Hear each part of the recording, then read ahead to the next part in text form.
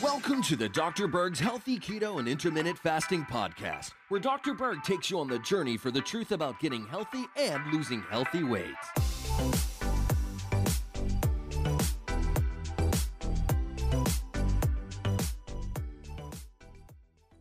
There's a really great tea that you could consume on a regular basis. In fact, you only need to drink a glass of it per day to create some really significant effects, especially on cortisol.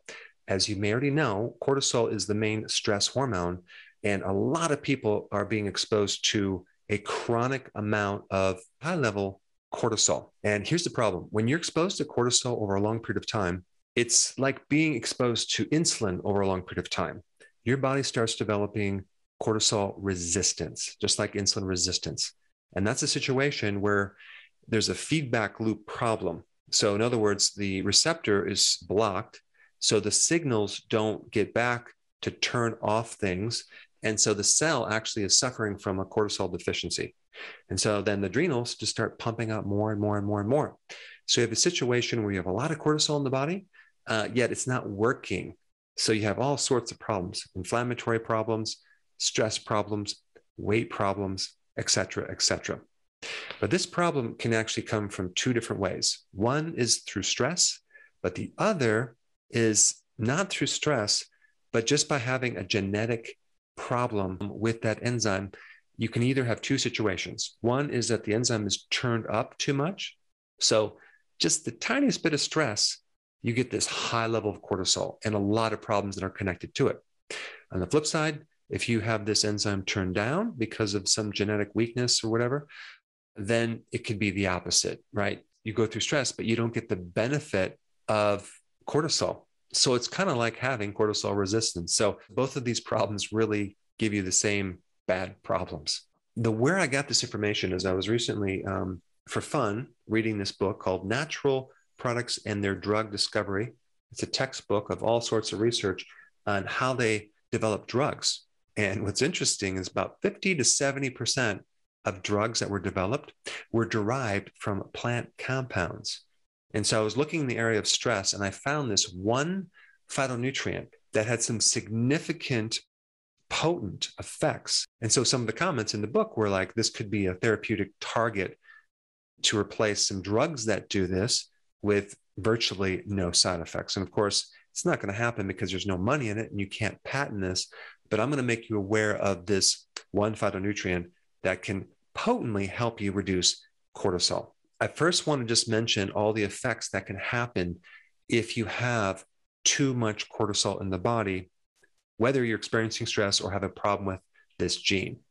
So number one, you could experience depression, anxiety. You can also experience more belly fat, okay? Because these receptors for cortisol are in the belly as well.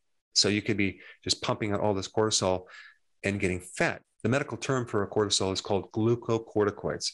It's because it's involved with glucose. So when you're in a state of stress, your body is not going to be running on fat. It's going to be running on glucose, like quick energy, cognitive problems relating to your focus, memory, concentration. And this also is related to metabolic syndrome. And that's a combination of midsection fat, high blood sugars, which is kind of diabetes or prediabetes, and then also hypertension, and then also high lipids like LDL, cholesterol, things like that.